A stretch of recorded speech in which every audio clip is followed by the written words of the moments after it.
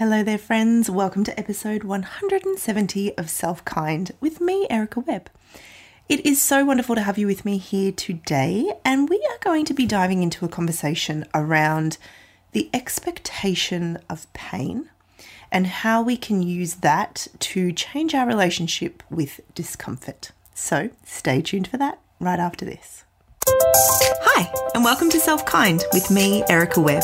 This is a podcast about what it means to be, live, and move through a lens of self-kindness. We'll look at the ways self-kindness can underpin our practices in movement, mindfulness, and mindset to support us to be and do the things we so desire in the world. I'm thrilled you're here. Let's get into the show. All right, so how are you doing? I hope you're doing great. I have got a very croaky, questionably, I'm questioning whether my voice is going to last all the way through this podcast episode. I think I might be having hay fever. I'm not really entirely sure. But anyway, apologies for the slight croak and probably extra pauses for water today. But I wanted to touch on something actually just before we dive into today's episode, which is just to talk a little bit about what happened to all of my guest episodes. For the longest time, I have tried to alternate between a solo episode and an episode with a guest.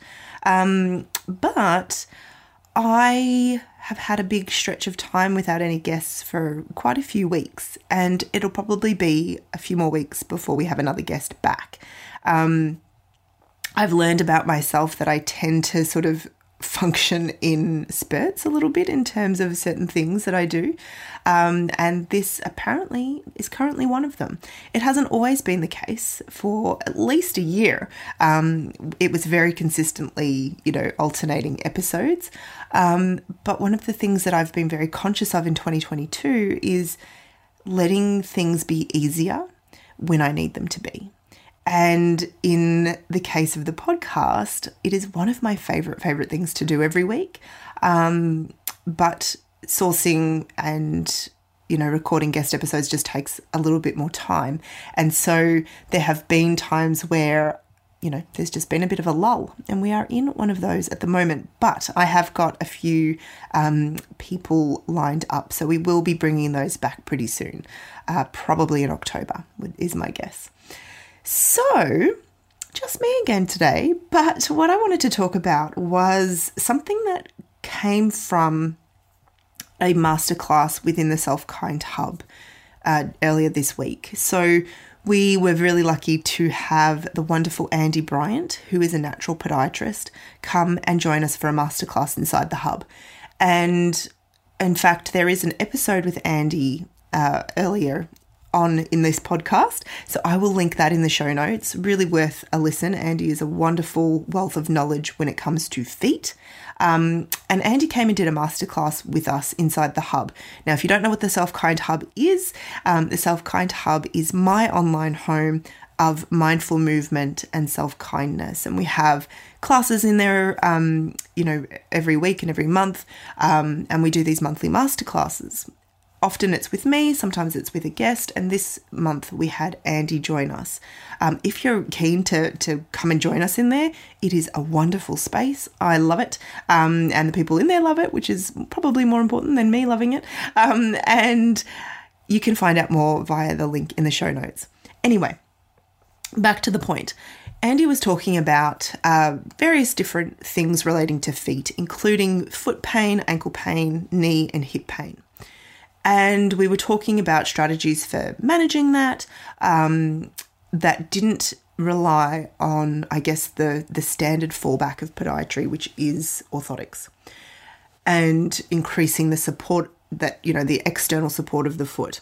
Anyway, we were talking about that, and I have been a wearer of minimalist shoes and barefoot shoes for quite a long time.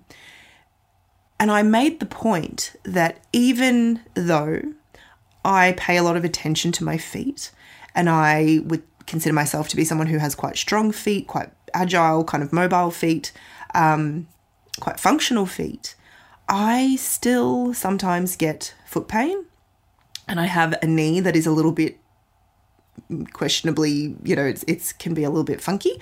And I have a hip that can cause me some pain at times as well. And I made this point out loud. I said, even though I feel like I do all the things, sometimes I still have this pain. And I didn't say it in a way of like, I wasn't, it was sort of just more a pointing out. Gosh, I'm losing my words. It was more me pointing out that we do ourselves a disservice when we believe that there is a way to eliminate discomfort or pain from the human experience, right? Like as if we could just figure out the perfect combination of exercises, mindset tools, and, whatever. We would just get to this point where we never experienced discomfort or we never experienced pain. And I think that does us a great disservice as humans. But the interesting thing was, after I sort of said, I still get pain, I had this moment where I was like, should I have said that? Do people look at me differently if they understand that I also get pain? And it was a really interesting moment for me to pause, because I don't consciously think like that. I don't have a kind of conscious, I don't consciously try to hide my human experience. I think if anything, I consciously try to bring it to the fore and share it so that people can feel more comfortable in their own human experience. But it was a very automatic reaction. It was kind of that quick, when you say something sort of stupid in public and you're like, should I have said that? It was that sort of feeling. It was that feeling of like, oh, did I just say something I shouldn't have? Will people think differently of me for having said this? And it caused me to go down a little bit of a path of thinking about like, why did I have that reaction for a start? But also, how is that potentially harmful or unhelpful in terms of my individual experience, but then also our experience, our experiences as humans. And I think that part of the reason that felt uncomfortable is because we do have this way of looking at things that is very much through the cure kind of lens, right? Like we're always looking for a cure to something. We're always looking for ways to fix something, as though there is a definitive line that we can cross where before we stepped over that line, we were broken. And after we step over that line, we are fixed. And I just don't think that line exists. I really don't think it exists. I think that we as humans do a kindness to ourselves to recognize that we're just constantly in this process of navigating, of responding, of being curious, and of responding to what is true for us in any given moment. And to expect that we would hit a point in our lives where discomfort or pain, either physical or emotional or both, was a thing of the past is just so unreasonable. It's just unreasonable. And I think that it's this very idea, right? This very avoidance of sort of, or this very idea that we could be fixed or solved, or that, we as a practitioner, as a helper, that I could support someone to solve their problems, again, is kind of problematic. I think that we are we do each other a much greater service by recognizing that we are all just navigating, right? So I wanted to share a little bit about that, but I also want to share a little bit around how shifting our perspective of discomfort and pain can actually help us to kind of navigate beyond it as well. Because so often, if we try to pretend that something doesn't exist, it will just kind of get louder and get more obvious to us, right? Because we're trying to make it, we're sort of just trying to shove it back in its box. When we think about this idea of expecting pain and discomfort as part of the human experience, an important point to make here is that this is not expecting pain the way that like Eeyore the donkey had a doom and gloom kind of perception of life. That's not what I mean. And if, I'm showing my age probably by referring to the, olden days of of Winnie the Pooh, but we all know this Eeyore character, right? Very doom and gloom, very, very low. Oh, I was expecting that to happen. Of course, something else bad happened to me. When I talk about sort of normalizing that expectation of pain and discomfort, I don't mean it through that lens, right? That's different. What I mean is more that when we experience discomfort or pain, I think that our default, probably learned reaction to that is to assume that something is wrong, in the sense that we are broken, bad, not doing something right, in need of fixing. And that really, I think, disconnects us from seeing what the next best step is, because we're immediately sort of thrust into adversary mode. We're kind of immediately thrust into this idea that we are at war with ourselves. Instead, this idea that expecting or appreciating, or there's got to be a better word for it, but I can't think of it right now, expecting that pain and discomfort are going to be a part of our lives, then allows us to meet that inevitable pain and discomfort with more curiosity. And instead of being like, well, what's the fix? We can be like, well, what do I need next to help me navigate this, to support me to navigate this?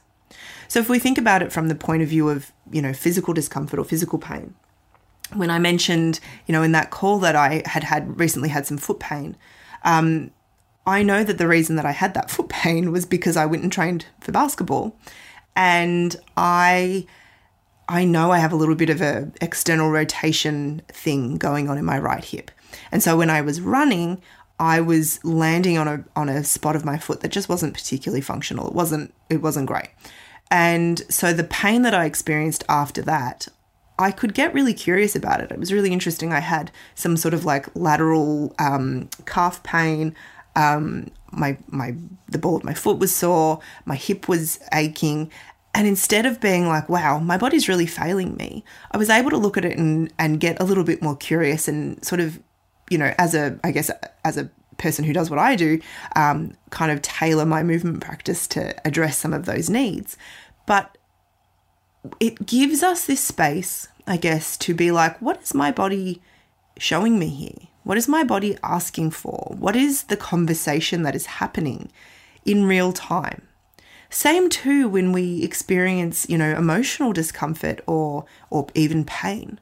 I think even today in 2022, we still have a level of expectation that we won't feel like that. And it's like, what if we could meet our discomfort and meet our pain with more compassion, to just get curious about like, what is it that I need now? And it's not even necessarily what do I need now to not feel this way, although it might be, but like, what does this feeling point me in the direction of, to support myself, to nurture myself, to reach out for the support or the help or the guidance that I need. And I think when we can shift the way that we see this pain and discomfort, it not only normalizes the experience, but it opens up the doorway to like, what next? I think that we're always trying to find more options for ourselves, or like more of the better options in terms of what do I do next? And I want to sort of segue here a little bit to talk about that in a slightly different way. I mentioned the word sort of normalizing that human experience of pain and discomfort. And it could be, the physical discomfort, it could be emotional discomfort. Normalizing something is really useful, right? Because we start to realize, oh, it's not just me who is experiencing life like this. But the risk of normalizing things is that we come to believe that if it is so normal, that I don't need anything to support me, that I should just be able to figure this out, or it should just be able to resolve itself. And that is a place that I found myself trapped in for a really long time. I remember when I was at the sort of depths of my own personal struggle, the people who were around me were normalizing my experience, which was fine. But it became normalized to such an extent that I believed it was just, my inner experience. Like, if this is so normal and everybody else is dealing with this, why do I feel like I'm falling apart? And it stopped me, I guess, from reaching out for help earlier, because it was normal. So, what do you do with a normal experience? You just deal with it, right? So this idea of normalizing something isn't to then say, well, if it's normal, nothing needs to be done. It's more saying, hey, the human condition is such that we are going to experience these things, but there are things out there to support you. There are resources that you already have to support you. And there are resources external to you and in your community or in your, in your world that you can reach out to support you. So those two things are not mutually exclusive, right? The idea of something being normalized and still needing support and help for those things, they're not mutually exclusive. They go together.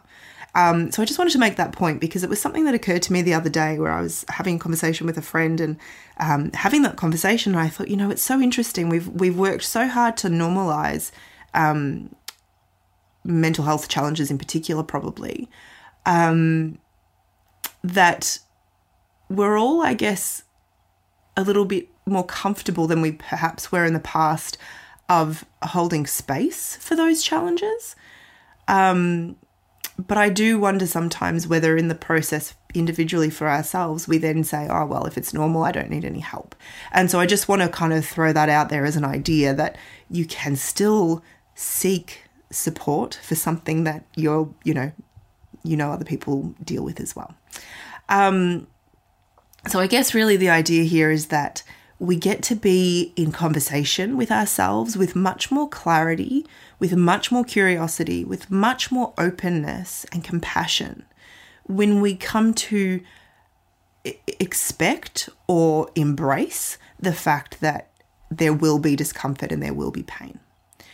From a physical point of view, I see this, I guess, quite often, not in terms of, there's always a bit of a fine line talking about pain because there is a big difference between chronic pain conditions versus, kind of more, we'd call it, chronic is probably still the right word, but that ongoing discomfort that one experiences from day to day, that they may not identify as being a chronic pain sufferer because that can sometimes, be considered a slightly different thing. But like, I'm always uncomfortable. I'm always tense. my lower back is always sore. My shoulders are always stiff, whatever it might be. And when we realize that that is a very expected response from a body that needs something different, right? Different input. Again, it starts to change the conversation because it starts to help us to recognize that, oh, I'm not just a bad person, right? Like I'm not just failing, or my body's not just breaking down. This is a very kind of expected or normal or anticipated outcome from, living in a human body.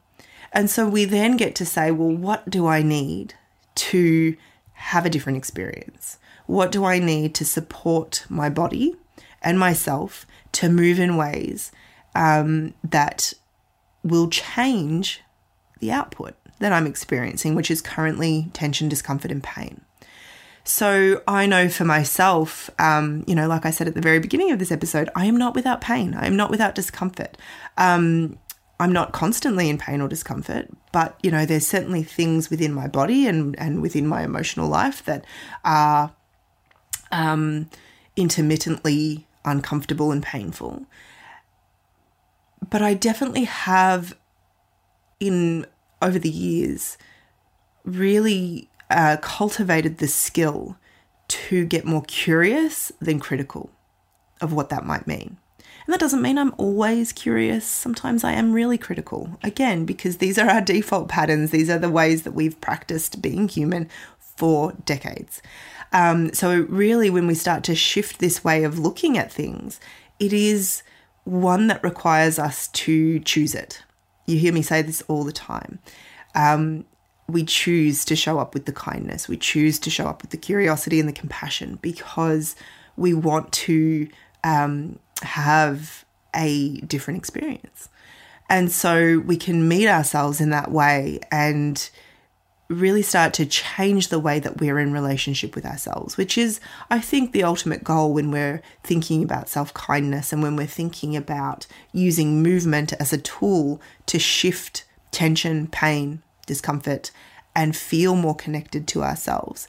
When we start to look at it as being this conversation, this presence with ourselves, then I think the overlay of experiences that we have that, you know, are transient to some extent, even if they recur, we can meet them with more kindness and compassion and more of that capacity to just be like, okay, this is interesting. What next? You know, what do I need now? What do I need next? And sometimes that will be, you know, as normal as this may be to the human condition, I would like to feel differently. I would like more tools to navigate this. And so reaching out for the support of someone that we trust to support us through that. Yeah. I am just briefly glancing down at my notes. I think that I've covered everything that I wanted to cover, and I hope that makes sense. I feel like there are a few ideas that I've thrown in there that, you know, sometimes when I say things out loud, I'm like, does this make as much sense to everybody else as it makes to me? But again, that's another little quirk of the human condition, right? We tell ourselves some interesting stories. So I would love to know what lands from this episode for you, if it gives you a different way to think about the discomfort that you experience.